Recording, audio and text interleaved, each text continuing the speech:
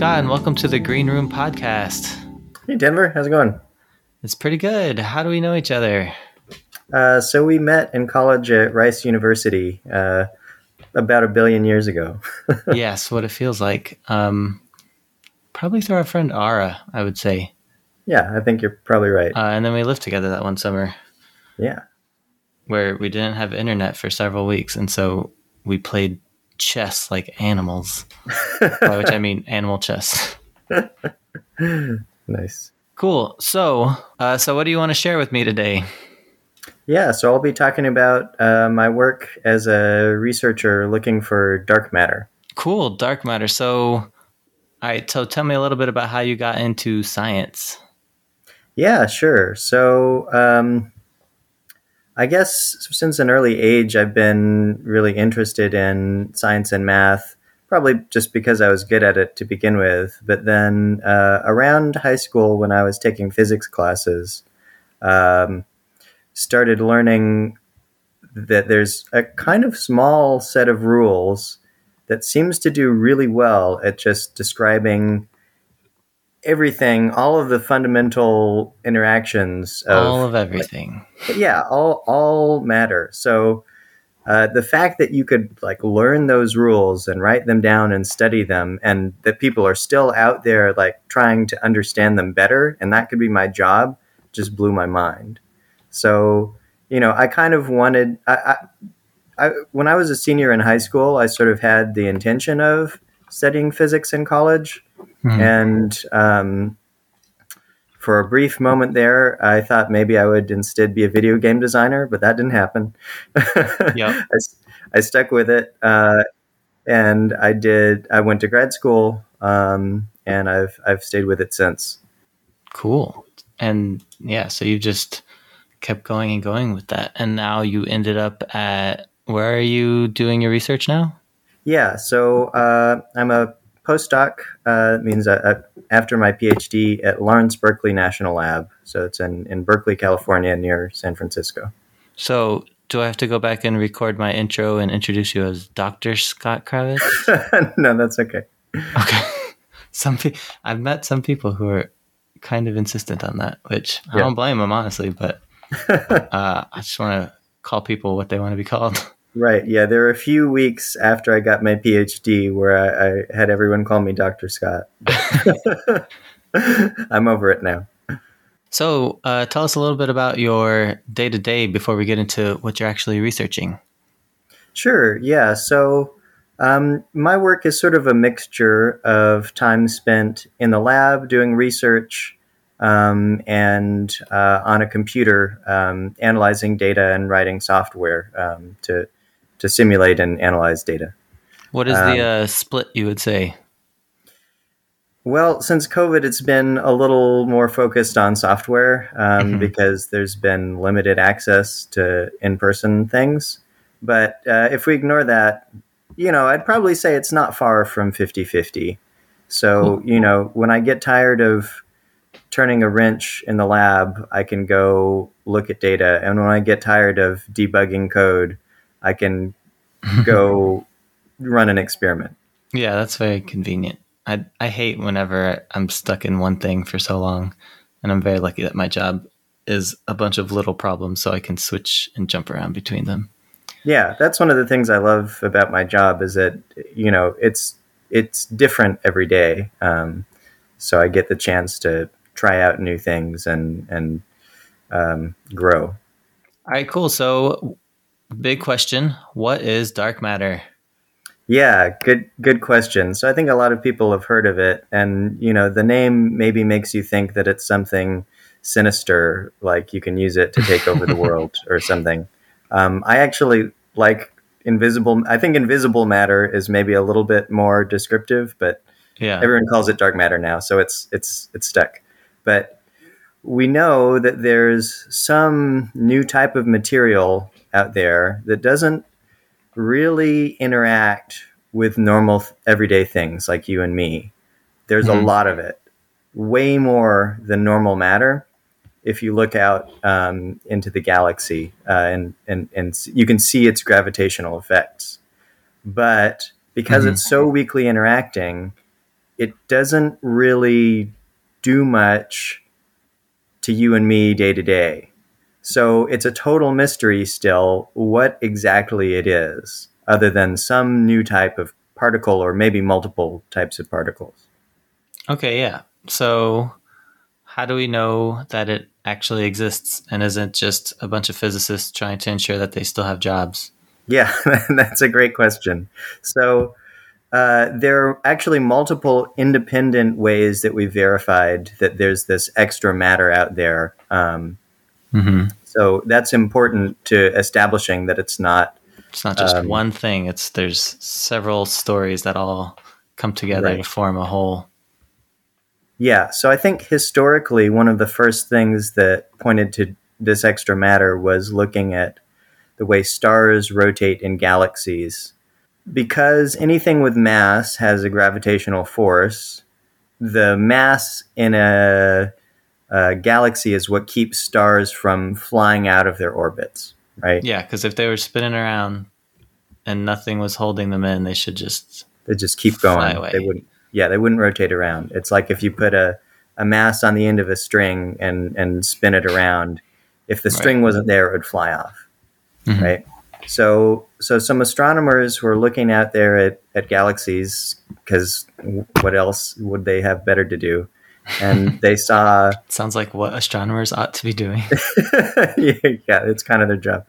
Yeah, so what they noticed was that if you try and calculate the amount of matter in these galaxies based on what you can see, so those are things like stars. This kind of goes back to those rules you were talking about earlier. You were saying just about everything follows these rules, like some very basic rules.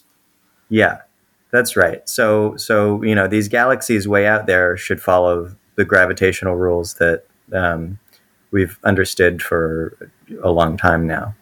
So they looked out and they saw that the stars were rotating around, and it seemed like they were rotating faster than they had any right to be based off of how much matter you can see, basically stars and gas in between stars.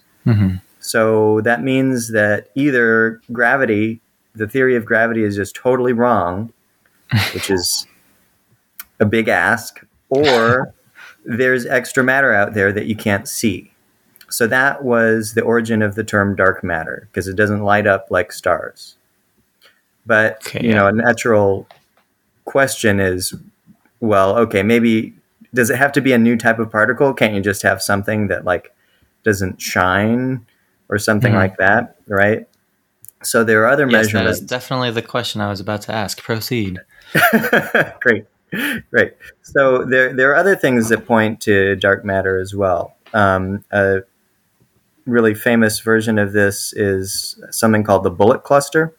So you have things called galaxy clusters, which, if you haven't heard of them, it just blows my mind. They're a bunch of galaxies that are all sort of nearby each other that kind of have a coherent motion. So these are enormous structures, but we can see them. We can see distant galaxy clusters because of those astronomers who stuck with their day jobs. So you have a bunch of stars that rotate around a point together, which is a galaxy, and then you have a bunch of galaxies that come together. They kind of move. They kind of move together. Yeah. Are they rotating around something like a galaxy, or are they just a blob, or all sorts of different shapes? There's a lot of different versions of this. In this case, we're going to talk about two clusters that are kind of one of the clusters is all moving, let's say, to the right, and the other is all moving to the left. So there's a head-on collision of these two giant structures. Okay. And what happens is we have only observed, because this kind of collision takes a really long time. We are just sort of seeing a picture. Maybe not trillions, but millions, millions or more years. Okay. Yeah, so we are seeing sort of a snapshot of this collision right after it happened. It's like what you give to the insurance report. And what we see is that the visible matter has all sort of heated up, and it's slowed down. So one has passed through the other, and both of them have slowed down as a result. The way we measure that mass is essentially through looking at X-ray emission of the galaxy cluster. Okay. But we have a second way of looking at the mass that's in the galaxy cluster, which is through something called gravitational lensing. I've heard of this.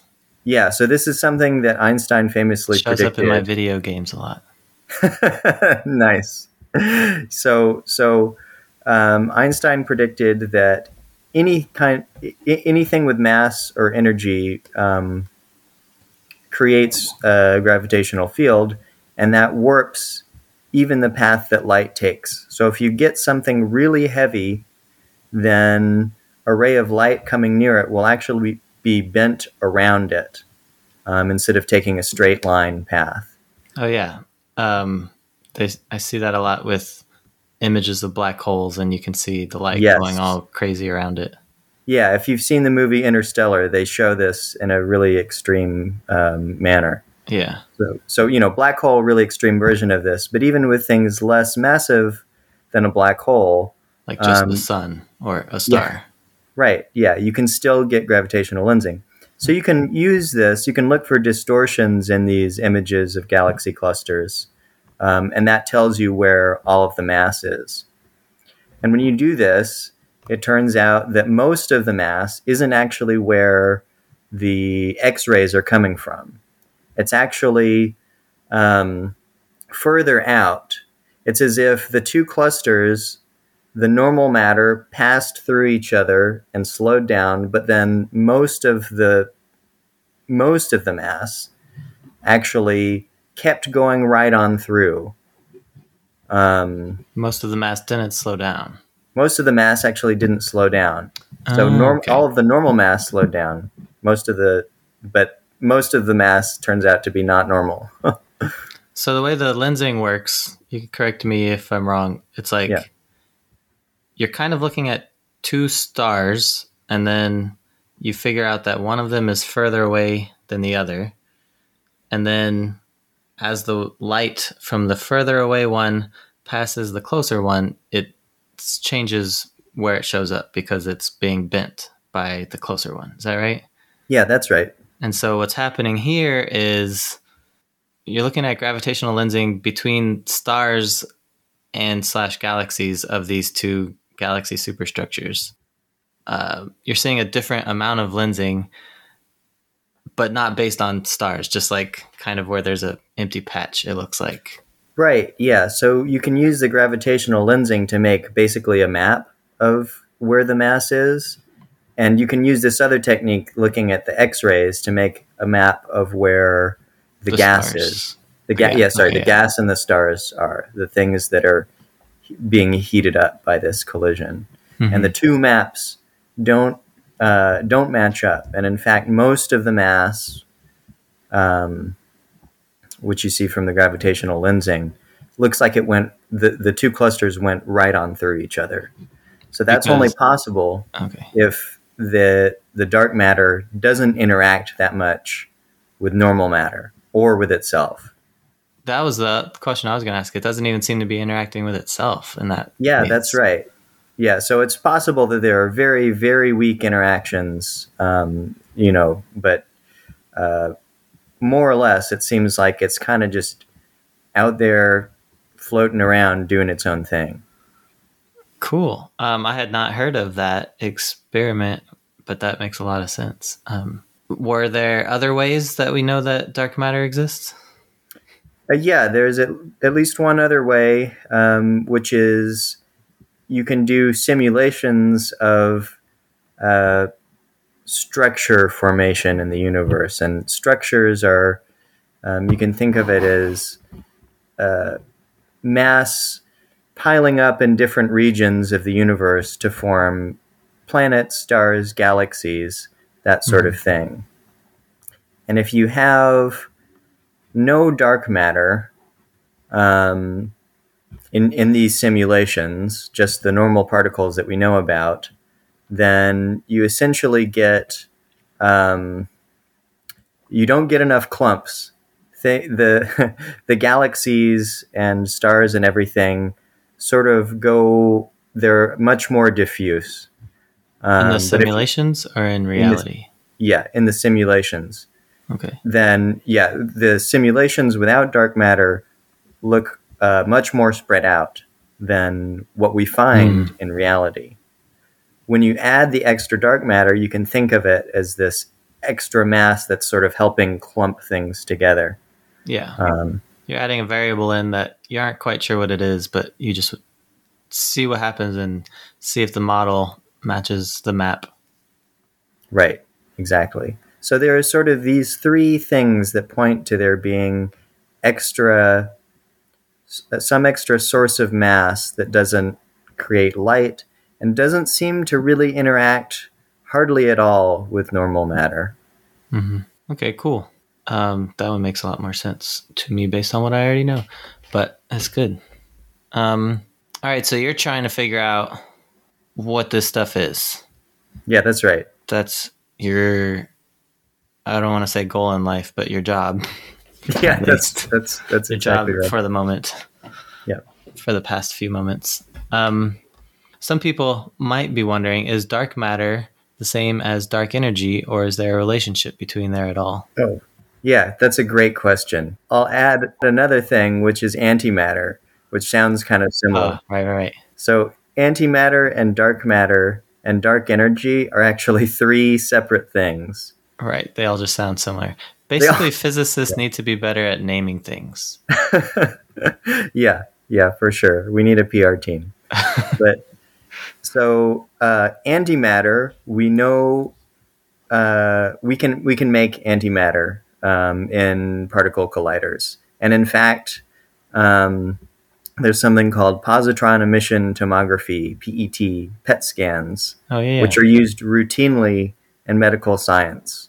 So antimatter, totally a solved problem. It's just like it's very rare in nature, but it's basically each particle has its opposite in some sense, and that's the antimatter version. So the antimatter version of the electron, which is negatively charged, is the positron, which is positively charged. Makes sense. And then what about dark energy? And then dark energy, can I curse on this? Yeah. Okay, dark energy, we don't know what the fuck it is. We're like dark matter, we know a little bit about it, but dark energy is just a total mystery to us. So dark energy, we don't even know if it's like a thing. We don't know. We don't have as much evidence for dark energy as for dark matter. No. Well, okay. So what I would say is that what we've observed is that the universe is not only expanding, things are in general getting farther away from each other over time, but that expansion is accelerating. It's getting faster over time. It's like something is out there pushing all of the galaxies away from each other. And this is really bizarre. And the name we give to this observation is dark energy. But we don't even know if you try to put this in general relativity, it takes the form of an extra kind of energy. That's why it's called dark energy. But we don't really know what it is. That makes sense. I was wondering, and then it's just dark because we can't. Well, it's dark because dark matter probably existed, and physics doesn't have a PR team. Yeah, I would not call it dark energy if I were in charge of naming things. I would call it the big pushy thing. The big pushy thing that no one knows what it is. Yeah. Have you heard about antimatter being just particles that are moving backwards through time? Oh, yeah. So that's actually a way of thinking of antimatter that I think Richard Feynman came up with. And is it? Yeah. And there is a way in which if you look at the equations, making a normal particle go backwards through time, the equation is very similar to taking an antiparticle forwards through time with a couple of other changes. Yeah. But I guess I wouldn't try to take that similarity in the equation too literally. It's you can't use antiparticles to time travel. That's for sure. Right. No, that's time travel is just not a way that it exists in most things. Right. Did you see the movie Tenet? God, that was confusing. Yes. It was really interesting, and I spent like 30 minutes on a Reddit thread afterwards trying to figure out what the hell happened. Yeah, it is very confusing. I recorded a whole other episode of the podcast just about that movie and then decided not to use it. But part of it came up was the moving backwards through time Right. is actually just antimatter. And so like people go into the booth and then the booth turns them into antimatter and then they go backwards in time somehow while not annihilating and also not using a massive amount of energy to cause that to happen because the booth seemed to just go bonk. But yeah, I thought that was fun. I actually thought it was a really interesting way of dealing with time travel that's totally different from what most stories do. So, you have to suspend a little bit of... You don't just show up in the past. You have to go backwards at the same rate that you would go forwards. Right. Yeah. So I thought, obviously you have to suspend some disbelief for it, but the way they explored that concept was really interesting. So I really liked it, actually. It was good. All right. So your main job is looking for dark matter. That's right. What do you do? Yeah. So I work on an experiment called Lex Zeppelin. We'll just call it LZ. Lex Zeppelin? Yes. Almost like the band? It's very similar to Led Zeppelin. Yeah. Okay. It's a big experiment, maybe around 200 or 300 scientists, depending on how you count it, working on it.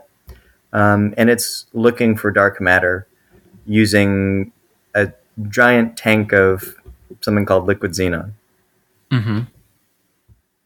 So, LZ makes sense. Yeah. Wait, xenon spelled with an X. Yeah, it's confusing. So the Z in LZ is for Zeppelin, which is its own acronym. It's a nested acronym. It's a mess. Okay. But let me tell you a little bit about the LZ experiment. Please. So I said before that we have plenty of evidence for dark matter, but that's not the end of the questions about dark matter. We think there's a new type of particle, and if that's true, we should be able to detect it here on Earth. So that's the goal of the experiment I work on, LZ, and other experiments trying to do what we call direct detection of dark matter. So the tricky thing is, I just told you before, one of the things that makes dark matter is that it really doesn't like to interact with normal matter. It's very weakly interacting. Yes, exactly. Does that mean like when they come in contact or proximity to each other, or does that include gravity? Because that's how we knew about it, right? Gravity. Right. So gravity is the one thing we know for sure that dark matter interacts with. And the thing about gravity is that it's universal. You can have particles that carry electric charge or don't carry electric charge. So you can have things that don't interact through the electromagnetic force. But everything has mass. If it's a thing, it has mass or energy. Right. I'm conflating the two. So dark matter for sure interacts gravitationally. And that's the only thing we've been able to nail down about it, about its interactions so far. Okay, so you're trying to actually detect this, like physically or proximally. Right. Yeah, exactly. We want to detect it here on Earth. We want to see the effect of an individual dark matter particle hitting something, whatever that means, so that we can learn about what that particle is. So as a side note, there are like neutrinos that are flying Yes. straight through the Earth all the Right. time, constantly, like Yes. hundreds of thousands of them probably going through Yeah. us right now as we're speaking. Right. But we know that that's not dark matter. Yeah, that's a great question. So I actually, in grad school, I worked on neutrinos for a while, and I stopped doing that because detecting these neutrinos, which, as you said, most of them pass straight through the Earth, is actually way too easy. It's just boring. So I wanted a challenge. So I decided to work on dark matter, which interacts even more weakly with most normal things than neutrinos. And These are to WIMPs. answer, oh yeah, great. So you use the term WIMP. WIMP stands for Weakly Interacting Massive Particle, and that's one of the leading ideas for what dark matter is. Okay, yeah. It's a specific theory of dark matter, The other which one may or is may not be true. the other one, which came out after, of course, is Macho. I don't remember what that is. Massive. I forget the A. Compact halo object, but it's machos are pretty much, we've ruled them out by now. Okay. It's the idea that it's actually, maybe dark matter isn't a new type of particle. Maybe it's just, I don't know, like black holes or big accumulations of normal matter that somehow we just couldn't see or something. we just couldn't see. That's right. the Macho hypothesis, basically. That's right. Yeah. Okay, so talk more about the WIMP hypothesis. Yes, definitely. So the WIMP hypothesis is the idea that there are particles that are at a similar mass to some of the normal matter particles that we're made up of. So the kind of mass range of WIMPs is between around the mass of the proton to maybe 1,000 times the mass of the proton, roughly speaking. There's a lot of ambiguity in what WIMP exactly means, because it's actually a whole class of theories. But more or less, it's a type of particle that is kind of similar to normal particles in their mass, and ideally interacts in a way that's observable as sort of a bouncing off of an atom, for example. So this is in contrast to another leading theory of dark matter, which is called axion dark matter, which is basically saying axions are really, really, really low in mass, even compared to an individual normal particle. And you'll basically never have a chance of observing a single one, but they might all kind of move together like a wave. You can think of them as being more like a TV or a radio wave in their behavior. And maybe you can pick up these signals from axion dark matter with a cavity that's kind of similar to what you might use, like a microwave cavity, for example. Okay, what is a microwave cavity? Oh, a microwave. Just so a microwave. In your microwave oven, there's a little box where they create the microwave radiation, and and that box is called the microwave cavity. Oh, okay. Yeah, I was pretty sure microwaves are magic, so I wasn't totally sure. But that's cool. They're less magic than dark matter. And way less than dark energy. Yeah, exactly.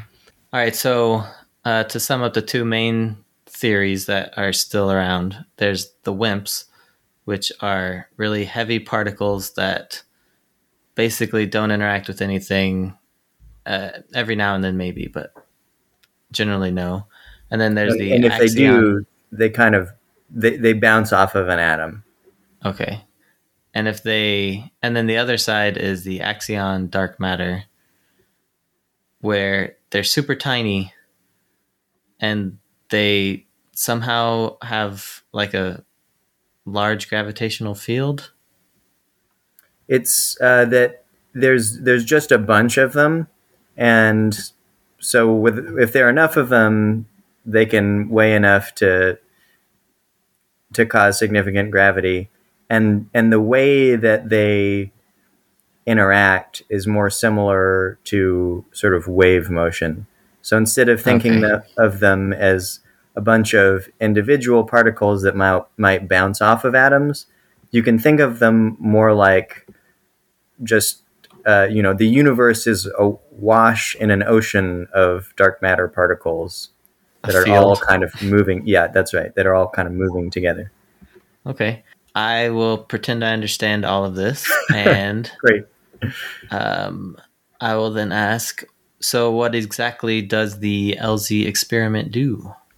Yeah, great. Let's get back to that. So we want to do this direct detection of dark matter, but because dark matter interacts so weakly with normal matter, we need something really big and really sensitive that can look for this WIMP dark matter that bounces off of atoms. Mm-hmm. So the you're idea, trying to detect the bounce. Yes, exactly. We're trying to detect this really rare collision of dark matter with an atom.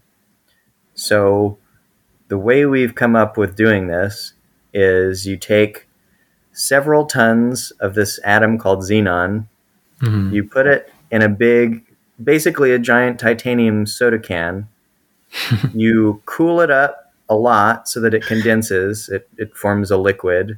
That just helps you pack more of these atoms into this giant soda can. Right. You put very sensitive light detectors at the top and bottom, so that will help you observe dark matter interactions. And then you put this whole thing about a mile deep underground.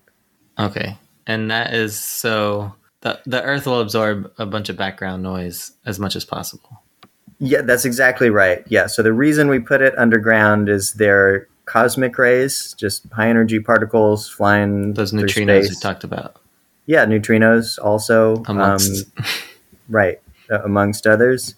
And if you just put this experiment on surface level, there'd be so many interactions constantly happening that you couldn't pick out the collision of dark matter with a xenon atom. There would be all of these other collisions with xenon atoms. So we put it a mile underground this is in a mine, an old gold mine actually in South Dakota. Of course.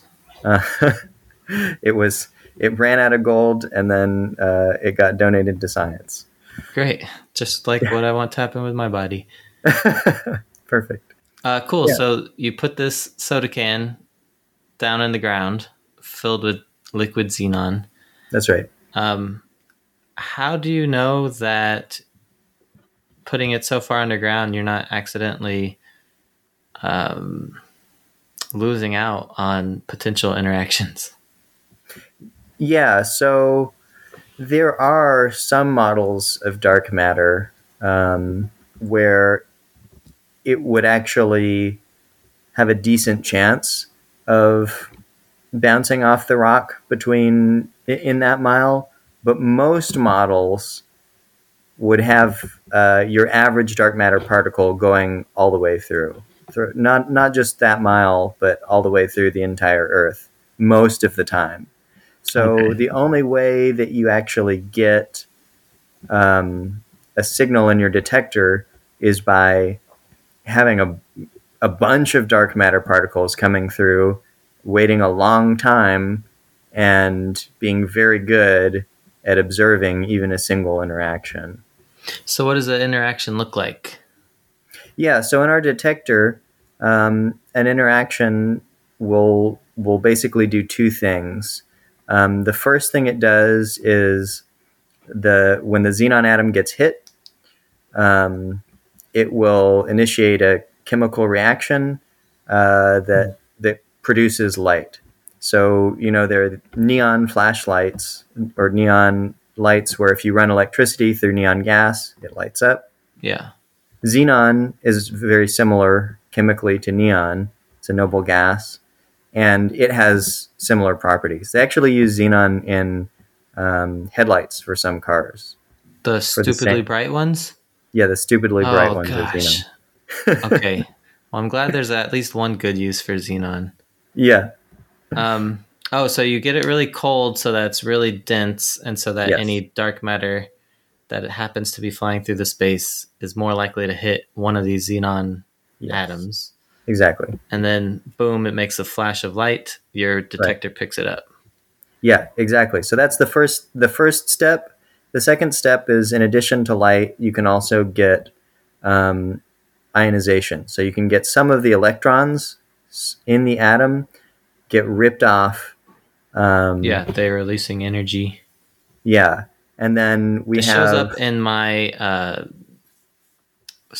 one of my physics for babies books, so I think I can use that level. great. Yes. Electron orbitals.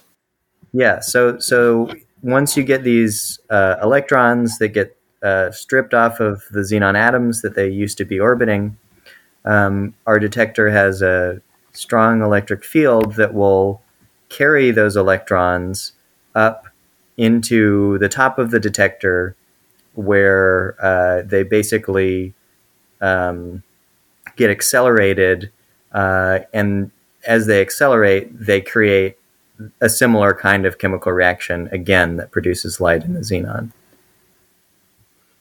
So the particle hits some xenon, some electrons fly off, and you like suck them up and Yeah. then shoot them down at some more xenon.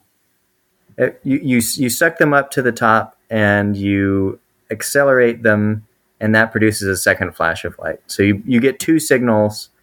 One is an initial flash of light that happens right when the dark matter hits the atom, the xenon atom, and then the second one, which has a little bit of a delay from when the electrons make it up to the top of the detector. Is it like the same tub of xenon, or is there another, I Yeah, guess, soda can? it's all one volume. So energy is coming from the dark matter particle, the WIMP, and then it hits the thing, the electron comes out, and then the electron has a certain amount of energy, and then the energy goes back into another xenon. Is that what's happening? Well, we actually add some extra energy that comes from the electric field. So we're kind of cheating a little bit in that once you have enough energy to rip the electron off the atom, we can then take it from there. We can pull the electron up and accelerate it, and when it's accelerating, it can basically bounce into a bunch of other xenon atoms and create more light. And it just So keeps the going. Okay. Yeah, so that makes us really sensitive, um, because we can take these single electrons and then turn them into a large light signal. So I am assuming that there are still possibly other cosmic background radiation or cosmic waves that are going through the soda can every now and then. How do you know how to differentiate between like your standard radiation and these WIMPs? I just like saying the word WIMPs. That's a great question, and that's one of the things that makes these searches really hard. Um, so there are cosmic rays that produce backgrounds. There are also trace amounts of radioactive elements in just normal material. Yeah, I bananas. like, yeah. Oh, People. perfect. Yeah, bananas are a perfect example. They have a little bit of potassium-40, which is radioactive. It's not harmful to you or I to eat it, but it's still there. Similarly, What if I carbon, eat 20 of them every day? you'd be just fine. You may get sick of the bananas, though. Yeah, probably after two. All right, go Yeah. on. Yeah, so one of the things that actually makes these experiments so hard is that you have to be very careful to construct everything in the experiment out of really low radioactivity material. So you have to go and actually measure trace amounts of radioactivity in everything, all the way down to the bolts that you use assemble the detector. Oh, I hadn't even thought of all this. Yeah. It's like we've had about 20 years of prior experiments figuring out these problems that we need to solve. So that's one way to help reduce backgrounds in the detector, things that would look like dark matter but actually aren't. Mm-hmm. Another thing, though, is that most of these backgrounds, this background radiation, are particles like gamma rays or X-rays, which interact with xenon by bouncing off of an electron in the xenon. But actually, we think that WIMP dark matter would interact. It's more like a bowling ball. It's going to knock out the entire xenon nucleus all at once. Oh. So that actually produces a different response from the xenon than something bouncing off of an electron. And in particular, I won't get into the details, but it changes how much of the first light signal there is relative to how much energy goes into splitting off the electrons, which create that second light signal. So it's important that you have these two steps, because the relative amount of energy in one step versus another can tell you something about whether it was dark matter or one of these background events. Oh, I see. So just depending on what is hitting the xenon, it reacts differently. Yes, exactly. And you can tell that by measuring the amount of energy from the electron, or, I don't know, if it got destroyed, if it got wrecked by a wrecking ball. You can look at the energy going into the ionization or the energy that came from the initial flash of light. So you're not, I want to be clear, you're not actually measuring the atom that got hit. You're measuring, or the electron directly that got hit. You're measuring the response that the xenon has to that energy. Yeah, the energy that came off of the interaction. Yeah, right, exactly. Cool. How many hits are you getting in a X time period? I don't know. Okay, so I didn't actually explain this. The LZ experiment only recently got constructed. Oh, okay. How new is it? It's quite new. It's sort of in the commissioning stage, which means we're figuring out how it works. So, like, as of recording, it's not even properly like up and running yet. Yeah. So the LZ experiment was sort of finished being constructed earlier this year, and we expect that sometime in 2022 we'll have the results of our first search for dark matter. Cool. But it will probably be several years of looking for dark matter before we can say for sure whether we've seen it or whether it's... Because you're going to get all these interactions and you're going to have to do all sorts of analyses to truly understand exactly what's happening, most likely. Right. Yeah, that's about half of my job, is working with other people to figure out how to do these really precise analyses of the data. There's a lot of cleaning it up and removing backgrounds and making sure we understand this very complicated machine that took several years to build and a lot of manpower. So this is an odd question, but how long would it take for you to say that this is probably not, like, dark matter is probably not a WIMP? Yeah, you have all the good questions, Denver. I didn't even prep you. There are lots of different models, and particle physics theorists actually are really good at coming up with new ways to say, no, actually, maybe it's still there. You should keep looking.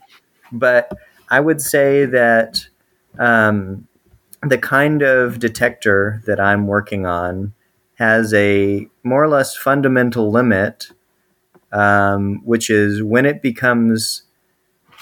events in the detector become dominated by neutrinos from the sun.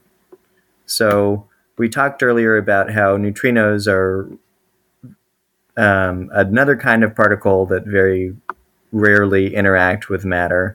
And it turns out that the sun is basically a giant nuclear reactor, which one of its byproducts is neutrinos. And if you build a bigger detector than ours, or if you wait long enough, eventually your ability to search for WIMPs becomes diminished because you start accumulating these neutrino events that look very similar to WIMP dark matter. They also scatter off of the xenon nucleus.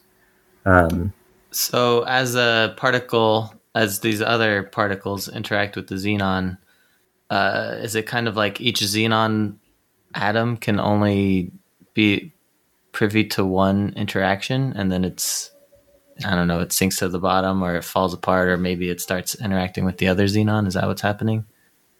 The xenon itself actually doesn't have any memory of this. If an electron gets stripped off of it, eventually that electron will get replaced. Just picks another one up.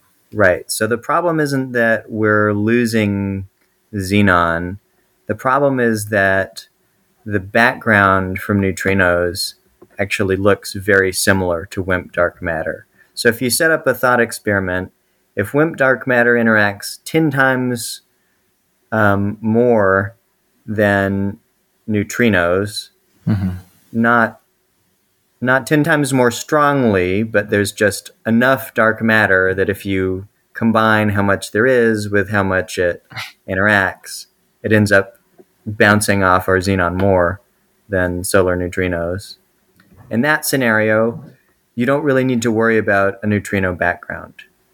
And that's what we're sort of looking for right now. But if it turns out that dark matter interacts much more weakly, then in fact we start having to worry about this background from neutrinos. And that's the point at which I think many scientists would sort of say, all right, time to pack our bags and try something else. Yeah. So this experiment would not technically be able to say dark matter is not WIMPs, but it would eventually get to a point where we'd say this experiment can't tell us anything new. Yeah, and as an experimentalist, that's sort of what I'm looking for in terms of guidance on what to work on. What is practical? What can I spend my effort on that has a good chance of finding something useful? Yeah. The balance of how much work it is for the chance of discovering dark matter. So, yeah, I would say I'll add one other thing, which is that I think a lot of WIMP dark matter theories suggest that we're right now sort of entering the regime of being able to look for really interesting dark matter models. So previous iterations of these kinds of experiments have started to rule out some of these theories, but in the next 5 years or so, we'll really be able to explore a lot more of the leading WIMP theories.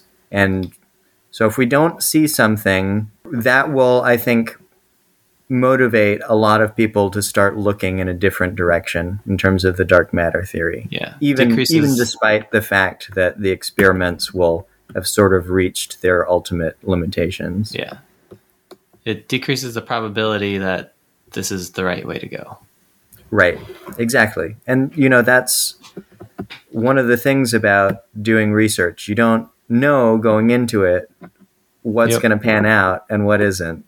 So you have to be willing to just try what you can do and see what happens. Yeah. Science. All right, so for my last question, why do you care about dark matter?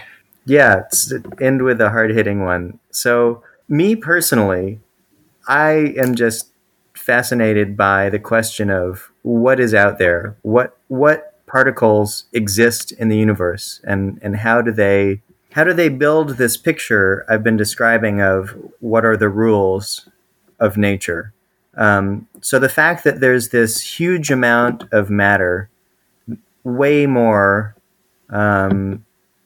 dark matter than there is normal matter, that we don't know what kind of particle it is.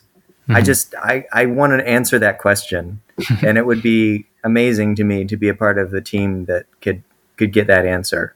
It's a really big question. There's all this matter out there, and it feels kind of embarrassing as someone working in the field to not be able to answer that question. Yeah. But I can imagine, a lot of your listeners may not have that same kind of inclination, and that's totally fine. So can we use dark matter to propel spaceships? I was just about to ask, what are the practical implications of dark matter? Yeah, can we use dark matter to create portals? Can we create mirror versions of ourselves that are evil? The answer to all of those is definitely not. So because dark matter is so weakly interacting with normal matter, it's really hard to try and come up with a practical use for the dark matter itself. Right. But I think it's still very worthwhile to do the kind of basic research to study dark matter, even if you don't care about particle physics. And the reason for that is that when you do basic research, you're really pushing the boundaries of what people can do as a scientific endeavor. Mm-hmm. So, for example, the World Wide Web came out of particle physicists trying to figure out a better way to communicate across countries. That wasn't intended when they were doing the research. It just sort of fell out of it. And now everyone uses it. Now it's more valuable and changes the entire world in ways that those people never would have thought about. Right, exactly. When you do this basic research, you can't articulate in advance what's going to come out of it. And that's exciting, but it also makes it kind of a hard sell to funding agencies. Yeah. It's also a little scary.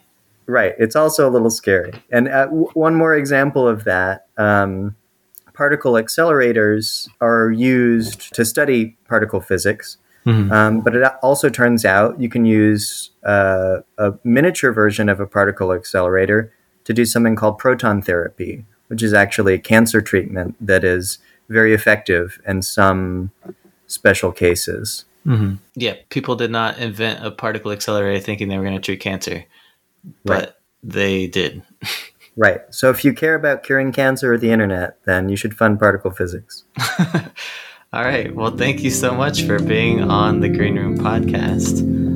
It's been a pleasure talking to you. Yeah, thanks, Denver. It's been fun.